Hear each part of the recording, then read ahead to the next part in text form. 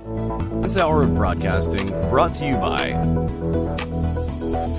TwoWayRadioCenter.com, a Motorola value-added reseller.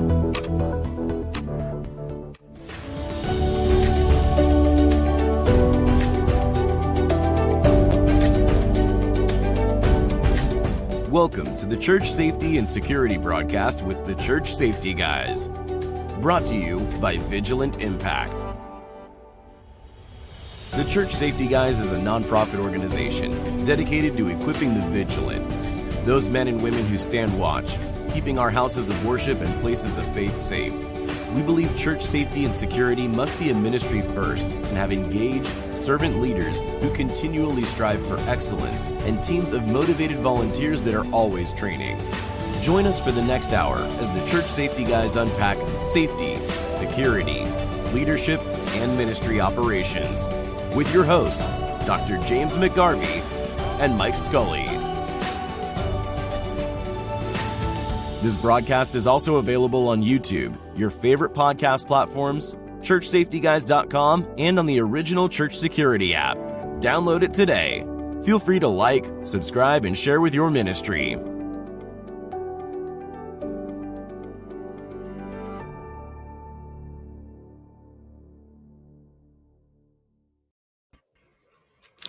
Hello and welcome to the Church Safety and Security broadcast with the Church Safety Guys. I am James, and once again joined on this live broadcast by my co-host, Mike.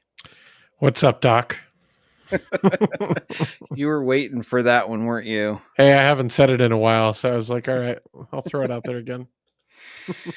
Well, it feels like a long time, and Yep. I will offer an explanation. It feels like a long time because it's been a couple of weeks since we were on, and we were actually going to do a live broadcast last week because we do it every Sunday night. And for those of you that are interested in catching up on our last episodes, you're welcome to download the Church Security app. Those are uploaded on that. And you can also listen to them wherever you listen to podcasts. So Apple, iHeartMedia, Amazon, etc.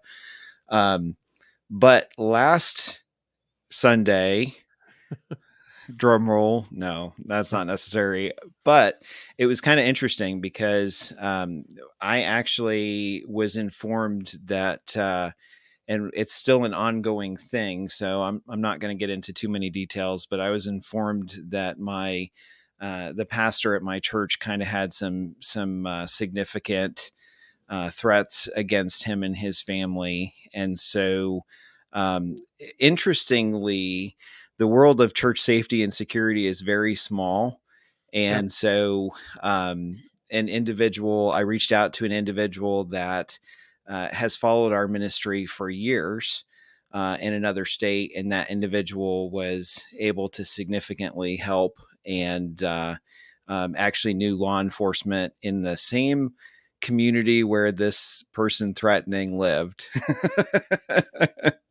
Good So connection right there. That was a providential thing, but without getting into too much details, we're still trying to figure out how serious it was and that sort of thing. But for our broadcast, unfortunately, it was one of those things where, we really I got tied up with that. And so at that point I was like, you know what, there's no way that I can give time to this and do what I need to do and do the broadcast. So usually on our end, and one of these days we'll set up a behind the scenes look at what happens on our normal Sunday.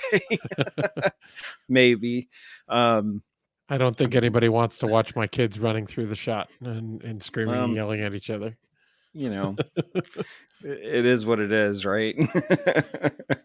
Your kids are cuter than my kids, so kids are younger, so yeah, exactly. That's why I said they're cuter than mine. But anyhow, so apologies for having to reschedule last week. We're definitely we put out a survey on the Facebook groups of what topics you want to hear about from us. And so I think we have one more episode, which is next week, and we're going to talk about, which we normally do, is we try and get in an episode about holidays and how to prepare for large events for churches and places of worship. And then at that point, I think we're actually going to take the rest of the year off, and so we can spend some time with our families, and then we're going to come back in January, I believe, officially. But we are in the process of taking all that information, all those topics that you guys requested, and kind of categorizing them. So thanks for reaching out. Thanks for giving us ideas. And we certainly want to provide content that's helpful and can be a blessing to you and your ministry. So from that standpoint, keep that coming. It was actually, I think it was a poll suggestion in all the groups. So if there's a topic that you would like us to chat about, or maybe even a guest that you'd like us to try and get on to the broadcast, feel free to reach out to us through that, or you can always email us through our website, which is churchsafetyguys.com. So other than that, there are piece of news. Oh yeah, go for it. Well, this very recently, our latest book did come out, 4 Pillars of Church Safety and Security, instant bestseller. Proud of that. And thank you all for those that purchased copies in the first week there. It did help us place on the list and a rank. So big success there. And we're raising funds with the sale of each one to donate to churches that were affected by Hurricane Ian down in Florida. So chance to give back and help out at the same time while launching a new book. Certainly was not on the roadmap for 2022 to publish yet another, but divine inspiration, good partnership, good feedback from folks at our Texas showing at a conference we were down in August in Dallas, and a lot of good feedback there led to that book. So for sure. And it definitely, I wasn't expecting to have another Amazon or an Amazon bestseller, but that was Mike's official first bestseller in co-writing. So that was really cool. And we do have a companion devotional that's coming out, and we're looking forward to that. It's in the final stages right now of editing, and we're trying to get that together. So definitely think that will be of benefit. So we're trying to kind of use this time as well to catch up and organize 2023. It seems weird to say that, but it's coming up already. But the one comment on the book I'll throw out there as well is what's really great is the feedback that we're getting is reaching pastors, executive pastors, oversight pastors, associate pastors, and how they're seeing it for broader than just safety and security. Obviously, we write with that lens because that's the ministry that we've served so long in. But at the same point, many of the principles that we bring forward in our books apply to other ministries as well. And that's resonating. That message is hitting. And we've had a few different lead pastors, executive pastors provide their feedback already as to what's going on in that book and how it could help their teams. So very exciting. Yeah. And that's, we try to, before we publish something, we always try to send it out to a bunch of different people, get reviews, get feedback and that sort of thing. And all of the feedback that we've received has been extremely positive, which is great. We appreciate that. And it definitely fills a need. So that's always a plus as well. So we're happy to be able to do that. And like Mike said earlier, every copy through the month of November that we sell, we're going to go back and donate a portion of those sales to a church. Actually, there's several churches tied into it, but there's a church in Florida that was really impacted by Hurricane Ian. and they're doing some great work in the community. So we're partnering with them to provide some financial support for that. And so I think right now we're up to, I want to say about 150 in donations. So it doesn't seem like a lot, but every little bit helps, for those folks, because they're still dealing with stuff. And for the church, that helps them provide food and different things for that community. So good stuff. Yeah. And also, as always, the ticket sales are live for our conference next year, 2023. It'll be in O'Fallon, Missouri, outside of St. Louis. And you can visit churchsafetyconference.com and get your ticket. Fantastic deal. We've partnered with a few great organizations and a church out there. So it's, I believe it's $59 a person, and that includes lunch for the day. So a great deal. And then, honestly, we've got a whole fantastic lineup of speakers. Part of the sale of the tickets actually supports the chaplain organization for the O'Fallon Police Department. And if you are interested in bringing your team, there's some pretty amazing discounts for that as well. And we've had quite a few churches reach out to us and say they were going to come out and wanted to meet us and wanted to bring their whole church and whole team. So our content for the day, again, we're going to have some of our guests on there. We're going to talk about starting a team, running a team, some of our ministry life cycle, sustaining a team, and that sort of thing. And it'll be a lot of fun. So you don't want to miss it if you live in the Midwest. And Mike said he's willing to sign books for whoever's there. So it still drives me crazy. I shouldn't say crazy. Crazy is the wrong word. It still surprises me every time. It shouldn't at this point, because it's like there's been enough conferences and enough times, but it's really weird to still sign a book, because I'm like, oh, it is.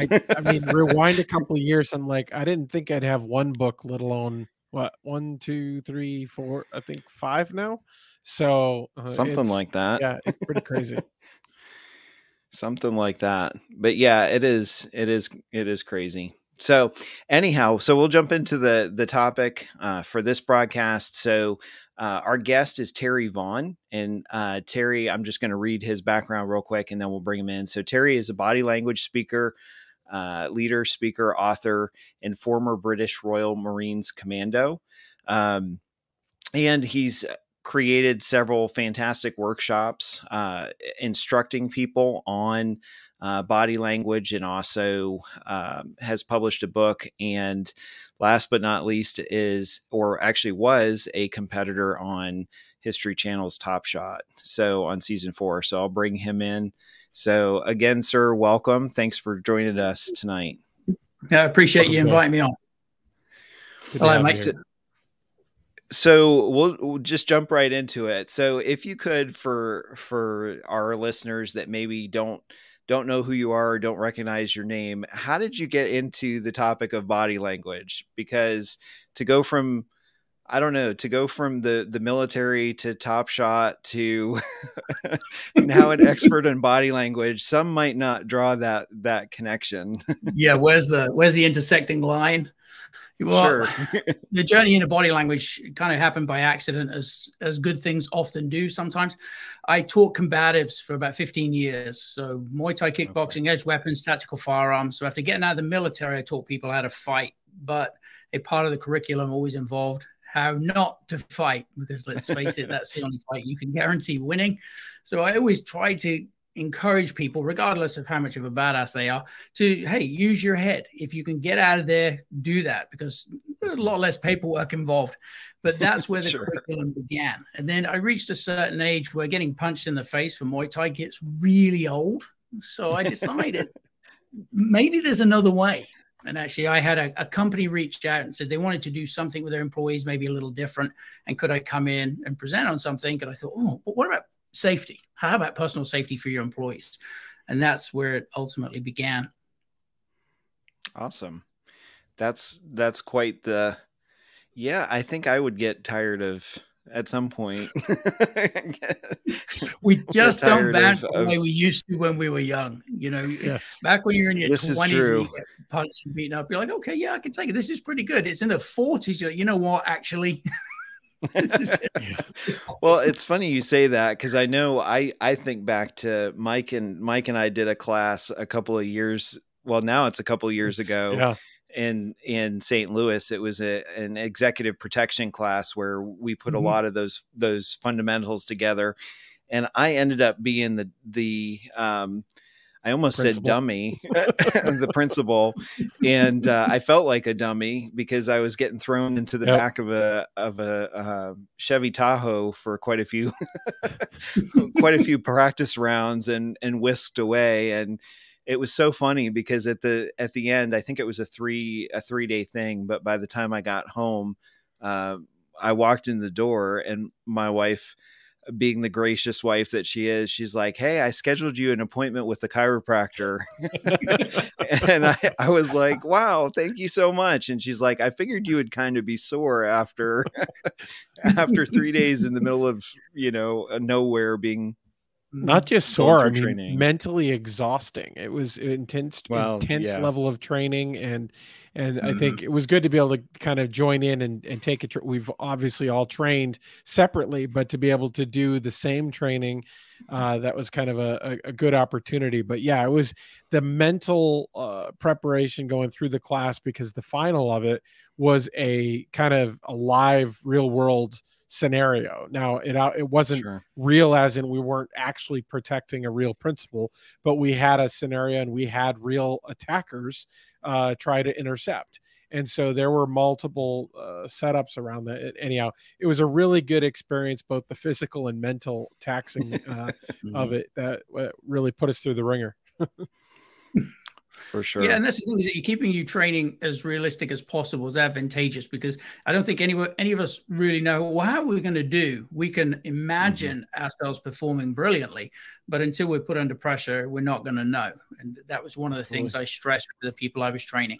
I mean, look, this is fun, and yeah, we'll get in shape and it'll be a good time, but every once in a while I'm going to punch you in the face and we're going to see how you deal with it. And that was, male and female clients. And then initially, it was funny because some of the women, when I say I punch them in the face very nicely, of course, the women look somewhat surprised and they get really mad about it. But after a time, if they didn't have that interaction and that sparring, the real putting some pressure on them, they'd start coming back with it. It's been a few weeks or a couple of months since you punched me in the face. I'm ready to go there. Like, let's do this. And fantastic. Hey. Because they knew that they were, shaping and getting better and learning the things they needed to do and be able to do them under pressure. Indeed. Real world versus what the book says, so to speak. Yes. I mean, you can read about it all day long. You can tabletop it all day long, but until you're literally under that stress situation, even if it's with role players, I think that's a big one too. I work with our local police department, and sometimes we're bringing in role players to actually stress test us in scenarios and patrol procedures and other sorts of pieces. And I'm not an officer, but we're put out there in situations that can certainly put us at risk. So we're tested the same way that the officers are. For sure. So let's just jump into it. Mastering body language.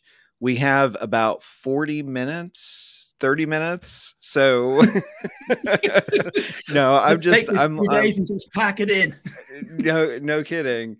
I'm just laughing. I'm chuckling because of what you said before we went on air, which was that you're always trying to cram everything into that, but into such a short time period. So we may have to have you come back for another broadcast, part 2. But so a lot of times our folks are individuals that are either on like a hospitality team, a security team, or typically, they're standing by the door, they're greeting, they're looking for different things that might pose a risk for places of worship, churches, that sort of thing. What are your thoughts on that? And what are some things that individuals can look for or see as maybe a red flag or something of concern on that topic? Well, and I always start this because dangerous individual recognition training is body language, mindset, and strategy. But I always start with the mindset and strategy first, because I think each individual, most of us at least to some degree, I think, are curious about body language and nonverbal communication because it's an interesting topic. But the reality is we need to know ourselves first. If we don't understand how we're processing sensory information, there's a very real chance we're going to miss the signals anyway. So if I can just jump back for a second, we see a lot less of the environment and the details of the people we interact with than we think we do. We're typically seeing around 1.5 degrees field of view in foveal vision or HD vision. So if we accept that our vision isn't quite as miraculous as we think it is and apply additional effort to the screening process from the outset, then we're more likely to be able to take in much more detail than perhaps we would have done otherwise. But in many cases, most people don't even realize how limited that HD vision is. So, and I don't know if you guys know this, but if you put your thumb out at arm's distance, literally, depending on how athletic your thumb is, that's around 1.5 degrees field of view.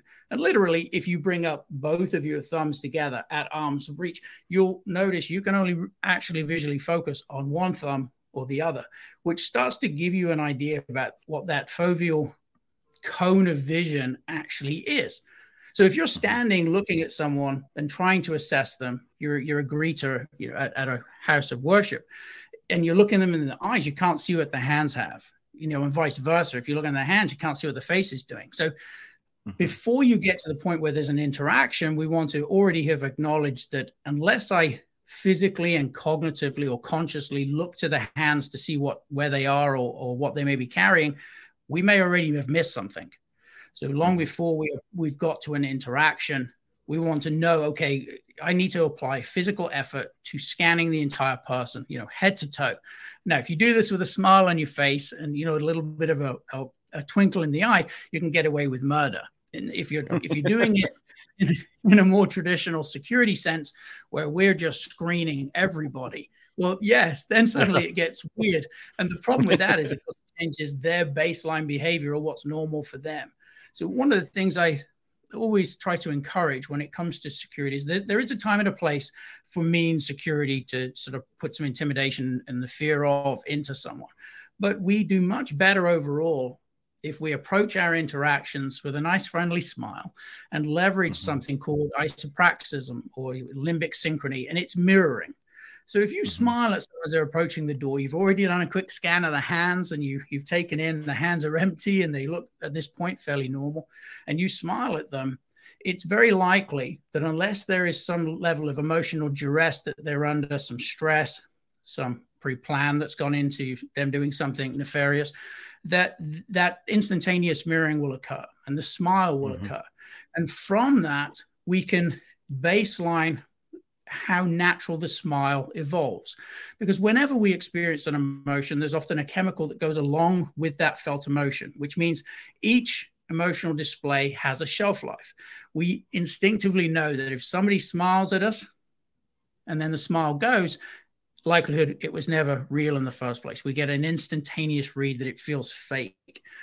Well, the reason it's fake is because the chemicals that produce the emotion were never really there. So somebody has manifested strategically an expression that they're not really feeling.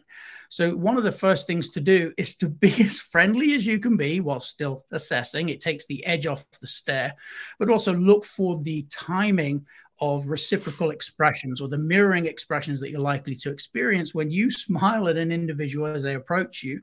What is the quality of their smile back? Do you see the little crinkles at the corners of the eyes, a Duchenne smile? Does it fade under natural steam, or is it somewhat forced or contrived?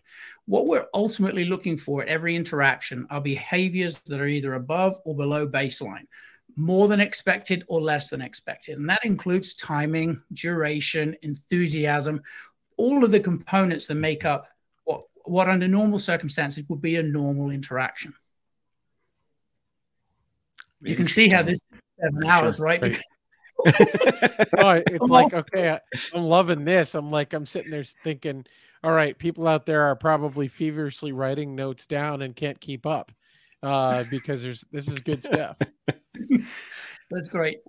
Well, it is good stuff. And it's interesting that, I've thought about the process, but I've never thought about how much percentage wise an individual can actually miss by not doing what you just suggested. And so, because to me, and I've spent a little bit of time reading books on the topic and trying to apply that, those principles and that sort of thing. And so oftentimes when I'm training folks that I do that sort of thing with, I'll say, you look at the hands, you look at the face and identify that as much as possible, but not knowing what I don't know, missing things like that.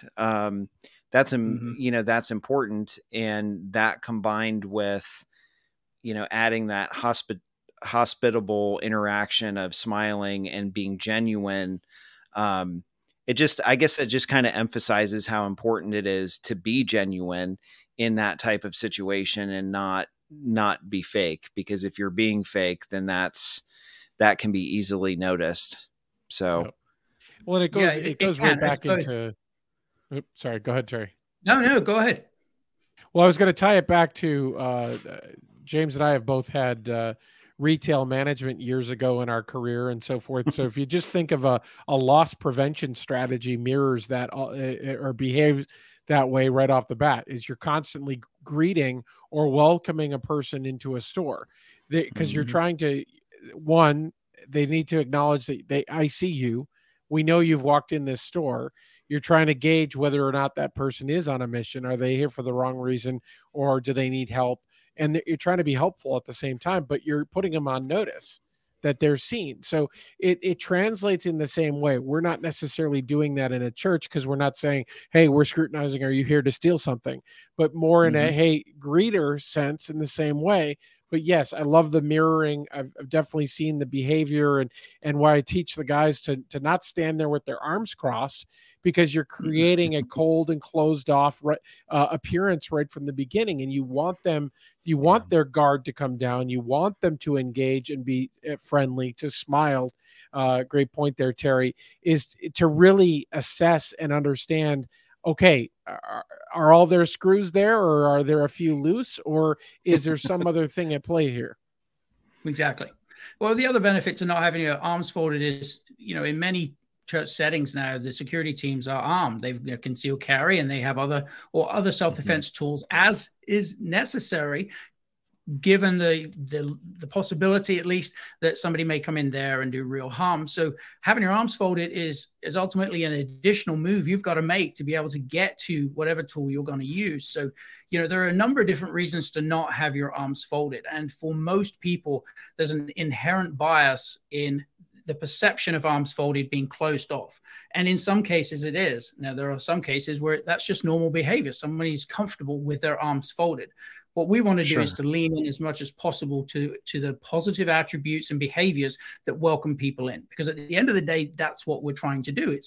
It's welcome in anyone that wants to attend, that is there for the right reasons, come along. But anyone that isn't, of course, now, okay, well, we're looking for these behavioral indicators above or below baseline that give us some clues that maybe they're not, quite squared away. It always entertains me when I go through the airport to travel to speak, and, occasionally I'll come across a TSA agent. It will give you the stink eye and they'll say, where are you flying from today, sir? Who did you pack your bag?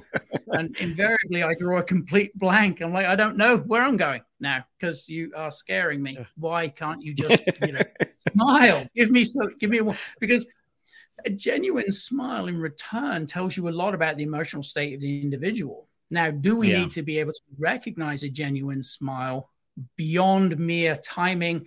Yes, because there are so many types of smiles that can be used as a mask to hide other emotions. So in addition to, just as we're sort of on the smiling topic anyway, in addition to the crow's feet at the corners of the eyes, we're looking for the cheeks to be bunched. The zygomatic major pulls those up. We're looking for a horseshoe shape underneath the lower portion of the eyelid, because the muscle around the eye, orbicularis oculi, when it contracts this way, it kind of lifts the eye up. It gives us, this little pinching here that causes the horseshoe. We're also looking for a vast reduction in sclera, or the whites of the eyes, because when somebody genuinely smiles, their eyes will close down and narrow considerably.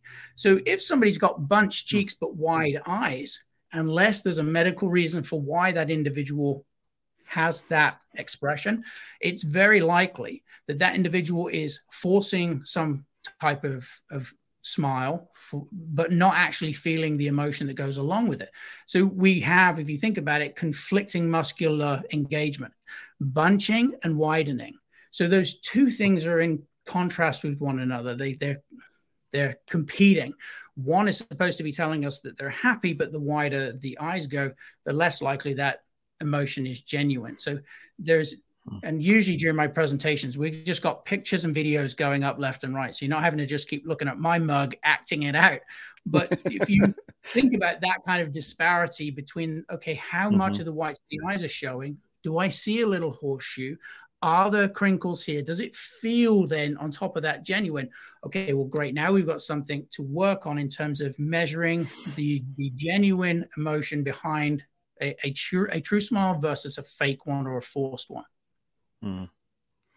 It's interesting. You mentioned the TSA. I've had to fly quite a bit lately, and we, as a family, we were flying from Ohio to California, and it's interesting to me that most of the TSA folks, they try and put that like aggressive, like, stink eye or what you mentioned. But what's interesting to me is the ones that are actually friendly and understand, and be empathetic of you having a family, smiling, relaxed. To me, it just seems like they're more effective at screening people.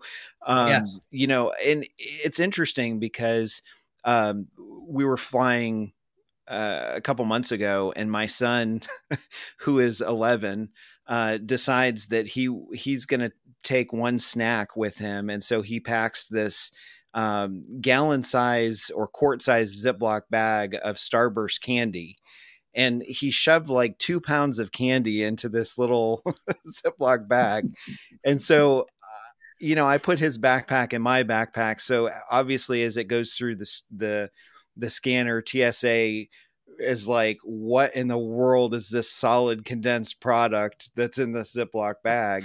So, the guy, one of the senior officers steps over to me, and he said, "Sir, can you come over here, please, so we can check your bag?" And I'm going through my mind like, oh my goodness, what did I leave in my bag? Because exactly. So he starts opening it, and he's like, "Do you have anything in here?" And he's asking me the questions, and then he reaches in, and he's like, "Oh, this is what it is." And so he pulls out this gigantic bag of candy, and he said, this got flagged on the system because of how dense it is.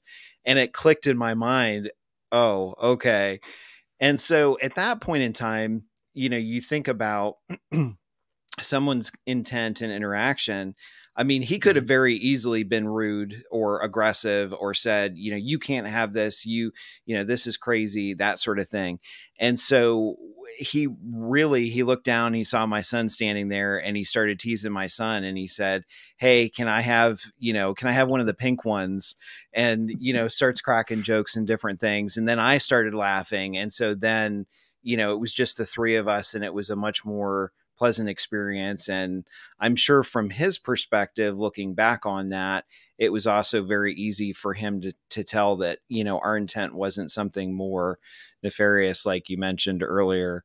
But the reality to me is, I think a lot of times, and Mike and I have talked repeatedly to churches that, tend to try and have a security guard, or tend to be very almost stoic with their security presentation.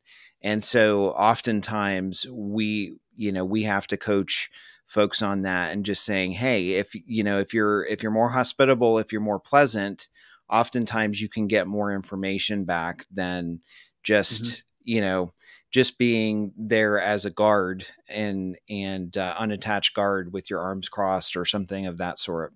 So. Yeah, your demeanor impacts other people exponentially. I mean, there's a couple of parts to every interaction. There are signals you're giving off, the signals the other person's giving off, and then the interplay between those two sets of signals, or what most people commonly know as rapport. And when we play nicely with others and give them a reason to play nicely with us, as long as there's no other negative emotions at play inside that person's head, there's a very real likelihood that we're going to get a lot more information, both non-verbally and verbally, than we would have being stoic. And when I left the military, I very much had the air of what you might imagine a commando has. Everywhere we go, if I'm scanning the environment, I look very much like this everywhere we would go. My wife would harass me and say, that is not a very good face. And I'm like, this is the only one I've got. You married it, like your choice. And it really only got brought home. We were at, you'll have to forgive me, I was at a Bon Jovi concert with her, and I'm scanning the crowd and my foot's tapping, which is a good signal that I'm enjoying the music, but my face hasn't been informed that I'm having fun. And about 5 rows in front of us, a fight breaks out. And the girlfriend, whoever this guy was having a fight, started climbing over these seats coming back towards me. And she said, help, my boyfriend's having a fight. And lady, you went past 3 people in orange vests that literally say security on it. Why are you coming to me? And she looked me up and down and said, you've got to be security. And I'm thinking, my wife may be onto something.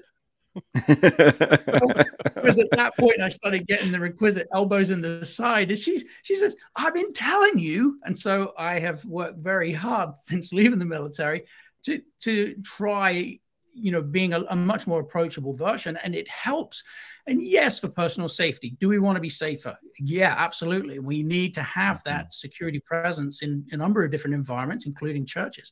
But the reality is, the more we give of ourselves, the more confident we are in ourselves, and the more we're able to share a genuine part of ourselves with others, the better the communication goes across the board.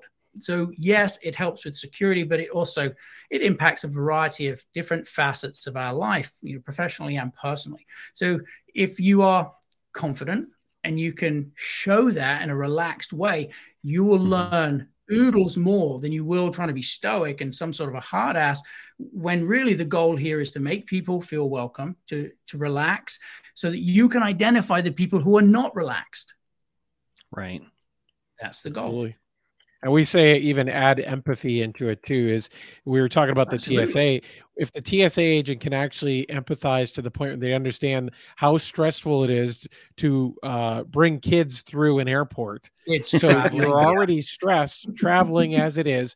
So put yourself in the shoes of the parents. Maybe they're not necessarily trying to do something or break the law or get something through security. They're just stressed because they're trying to get kids through an airport.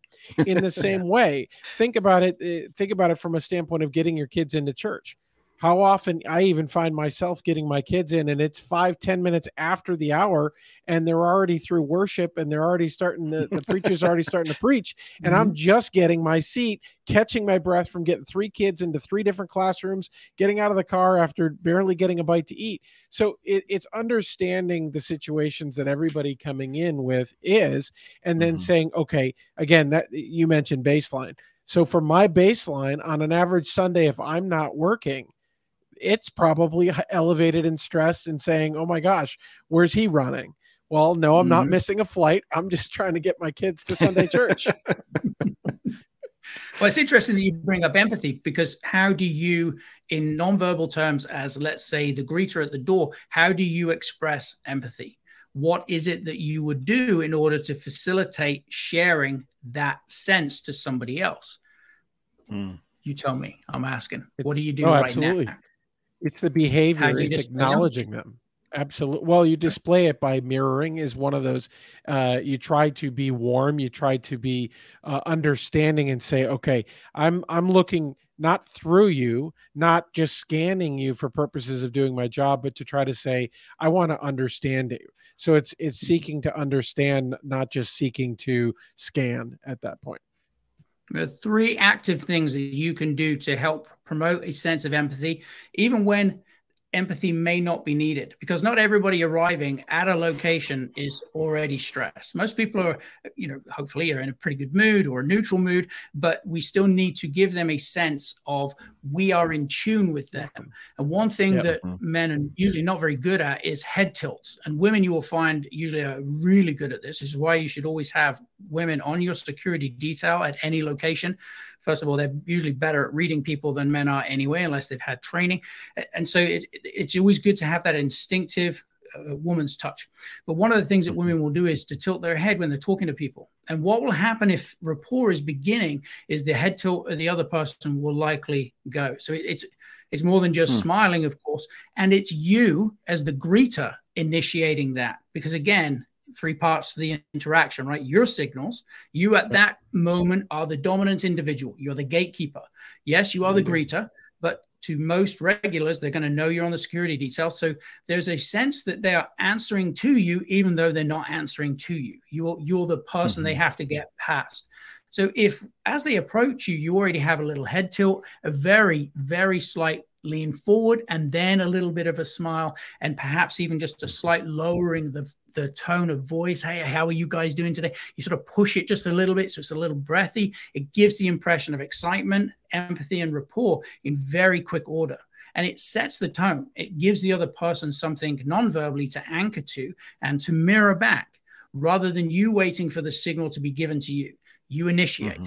Now, let's say you do this. You have a little head tilt, a little smile, a little bit of a lean forward. You ask them, hey, how you doing today? They stay rigid. There's very little expression. I'm fine. I'm doing good. That is an immediate disconnect, and immediately at least one minor, possibly major red flag that behaviorally they're not matching you. So now we can engage in further conversation. So I was sort of jump back there a little bit because James had asked, talking about red flags. This is one way to utilize mirroring and limbic synchrony in a strategic way that doesn't give any impression that you're there to be a doorkeeper. I'm stopping people from coming in. You're a greeter. You're an empathetic, rapport building, friendly individual who just happens to have seen a behavioral indicator that doesn't match. It's either below or above baseline. And now we've got something we can talk to further during this interaction. That's great. For sure. I going back to the Bon Jovi concert real quick. So one of the things that I used to do at my church was, between services, I would do a quick sweep of our sanctuary or where people congregate, and look at people, watching them as they come in, their mannerisms, body language, watch if they have backpacks, that sort of thing. And I always tell this story, but what's interesting to me is kind of like what you said, my face wouldn't necessarily catch up with my thought process that everything's okay. And so what I realized was that after several of the leaders came to me and they said, is something wrong? Because you're standing there and you have this like scowl on your face. And I'm like, no, everything's fine. And they're like, well, you have a scowl on your face and you're walking up and down the aisles, like shaking hands with people, but you have a scowl on your face.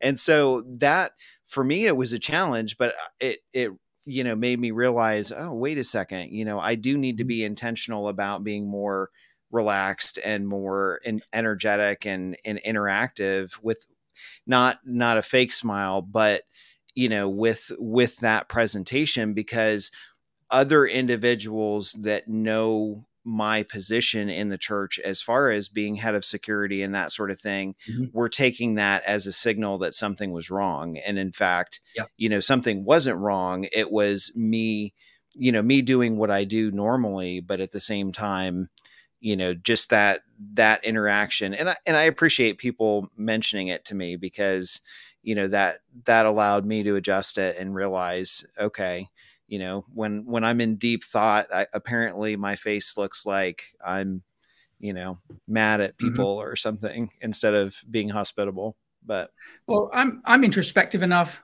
and an introvert enough to know that a good portion of that type of facade is born of the fear that we're going to miss something. And of course, you know, the two things go hand in hand. There's the fear of missing something, but there's also a little bit of fear of the unknown.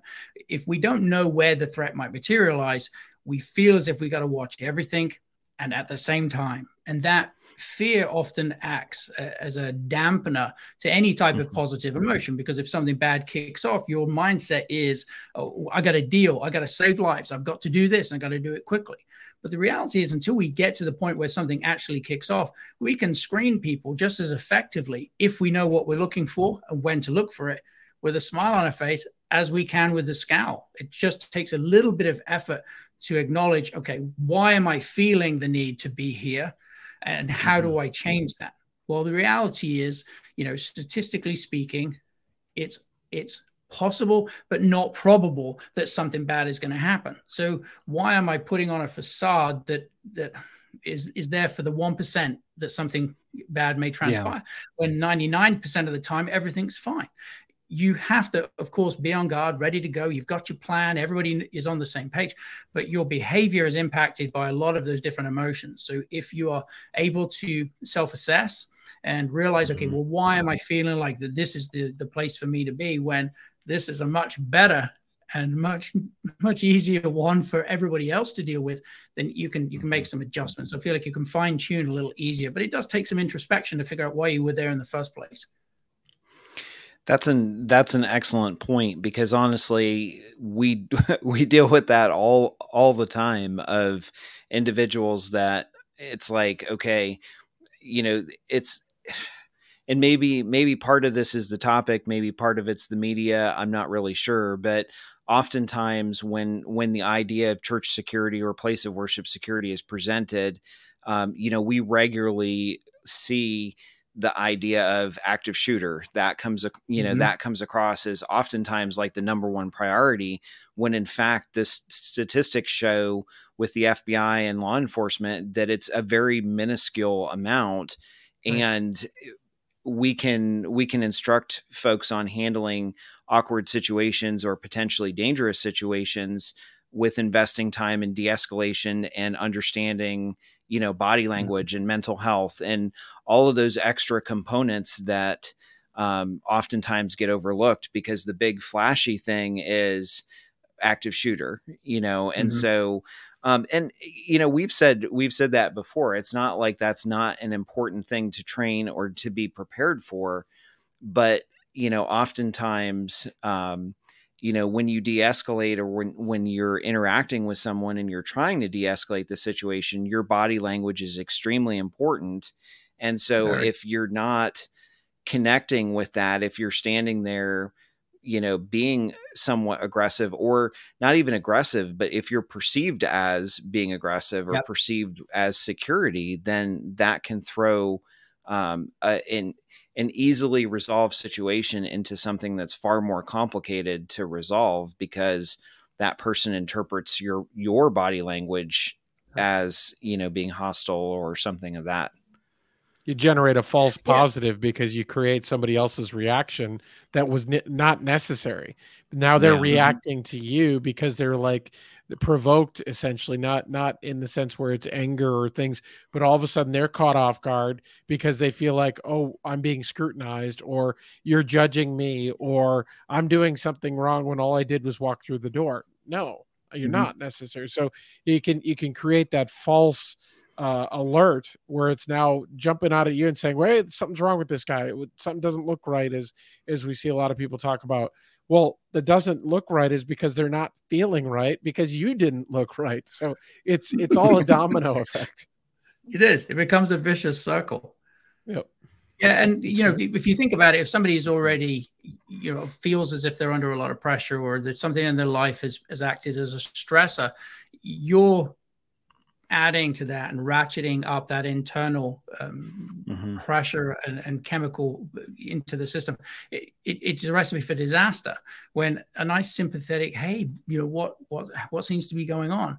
And again, you know, softening the tone, leaning in, repeating back what they say, and not in a mechanical parrot fashion, but a true connection with another human being that says, hey, I hear you. And that sounds terrible.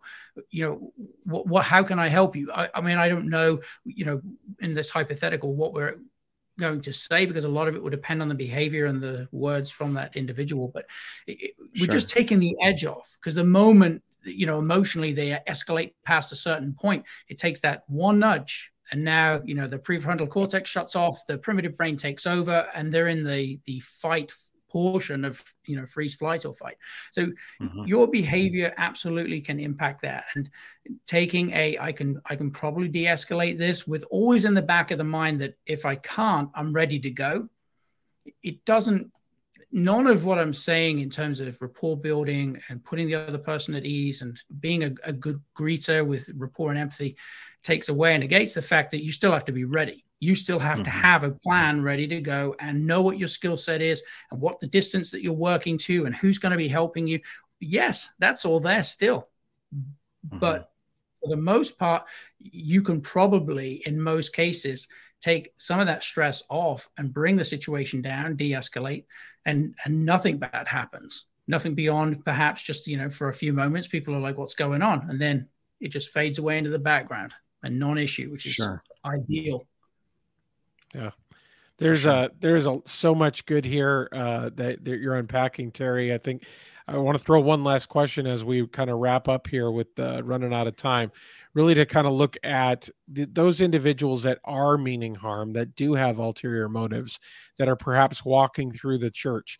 What can you tell those lay folks, those ushers, those folks that are volunteering to be safety team members that don't do this for a living, didn't necessarily have military training, don't train with the police department, any of those things? What should they be looking for? First thing is a mechanical or wooden nature to the movements. When someone's in predatory mode, just as we do when we genuinely are out hunting for our, you know, that white-tailed deer, there's a limitation or a restriction in movement that often occurs when we're in predatory mode. Now, it can be to attract less attention. So the upper body isn't as mobile. It just looks a little bit wooden, but it can also be because they are concealing. And in most cases, because we've been lucky so far, most shooters being literally zero training, that, you know, they've got something stuck in their big jacket or, you know, in the pants with no holster. So there can be a limitation and a wooden element to how they move, because they don't want that weapon, whatever it is, to move, shift, and relocate when they're not, you know, before they're ready to draw it. So we're looking for a restriction or a limitation in movement, and also a restriction and limitation in head movement. The eyes may lock off. Now, with suicide bombers, for instance, they tend to get transfixed. They visually focus on a point in space ahead of them, and they move to it, and they seem oblivious to everything else that's going on. And active shooters sometimes can reveal the same types of fixed vision behavior. But you'll often see someone that's got this wooden type movement. The head isn't moving a great deal, but the eyes are still going as they start either picking out targets or trying to identify the people that are going to stop them. So, you know, you got this, you end up with, if you think in layman's terms, shifty eyes. You know, the head is not moving too much. The upper body's a little wooden. The arms are not swinging the way you might expect. There just seems to be an element that's a little off. That, in conjunction with fixed vision and or shifty eyes, could be an indicator that individual has experienced some sort of break and is heading towards getting ready to start on some sort of an attack. Very good. Well, unfortunately, we're kind of out of time, and I say very much say unfortunately, because I feel like I could probably throw some more questions. And well, I feel like he was giving some of our audience a master class here, and there's, as we said, we're trying to squeeze this all into 35-40 minutes really of airtime. And there's a lot there to unpack. We say that a lot. And I think the good thing we try to do with the show is really try to introduce people to concepts. It's not going to drain everything. It's not something that's going to take the place of a class. Hopefully it piques enough interest to say, hey, I want to know more about that. So Terry, tell more about, I know Jim's mentioned that you're published as well. So do you want to talk about your book and where folks can pick that up? The book is not with my daughter, A Dad's Guide to Screening Dates and Boyfriends. So, I think I need a copy of that. You first, James. Mine's still too young. I experienced a great deal of panic as my girl started to get to that age where boyfriends were a possibility. And I went all in. I'm like, all right, I'm going to share it all. But that's the book. As far as the speaking goes, all of the body language is now online as a course. The mindset and strategy portion is still coming, but you can find me either for presentations or for the course at tvempowers.com. Awesome. Well, thank you very much again for joining us. And hopefully as we rebroadcast, and certainly as we put this episode out there, we will link back to your website. So if individuals want to take that class or have more questions about maybe some training that you can do, they can reach out to you through the website for sure. And that'd be great. Like I said, thank you. I definitely appreciate your being willing to work with us and come on tonight. It's been great having you on. Thank you. I appreciate you having me on. Thanks, Terry. All right. So just to wrap up the broadcast real quick, as always, you can reach out to us through our website, which is churchsafetyguys.com, and feel free to reach out to us if we can help you in your place of worship or church ministry. And also, you can download our free church security app. There's some great resources on there, and that can be reached or downloaded on the Apple Store as well as the Google Play Store. And as always, you can reach out to us through that app as well. So beyond that, just to wrap up real quick again, and mention, if you came in halfway through, we have the new 4 Pillars of Church Safety and Security book available, and that's available through Amazon. And every copy that we sell in the month of November, we are donating a portion of that to some churches in Florida for the Hurricane Ian effort of supporting communities down there. And so we appreciate those of you that have purchased that and have helped us with that. And that's still out there. And hopefully within the next couple of weeks, we'll have the companion devotional out as well. So good stuff. But as always, you can visit our website for events coming up, for different conferences that we're doing or co-sponsoring or helping with. And our national conference is actually in March in St. Louis, and you can purchase tickets through our website, which is churchsafetyconference.com. And feel free to reach out to us, and we've got some great speakers lined up. Mike and I are going to be there. John Riley with General Response is going to be there, talking about de-escalation. And then we'll have Dwayne Harris with Full Armor Church and a few other folks. So it'll be a great day, very reasonably priced, specifically to help churches out. And so we'll have some great resources there for you and your team as well. So with that, we will be back next week, Lord willing, and if we don't have anything pop up with our churches, and we will talk to you then. So take care. Have a great week. God bless. Brought to you by TwoWayRadioCenter.com, a Motorola value-added reseller.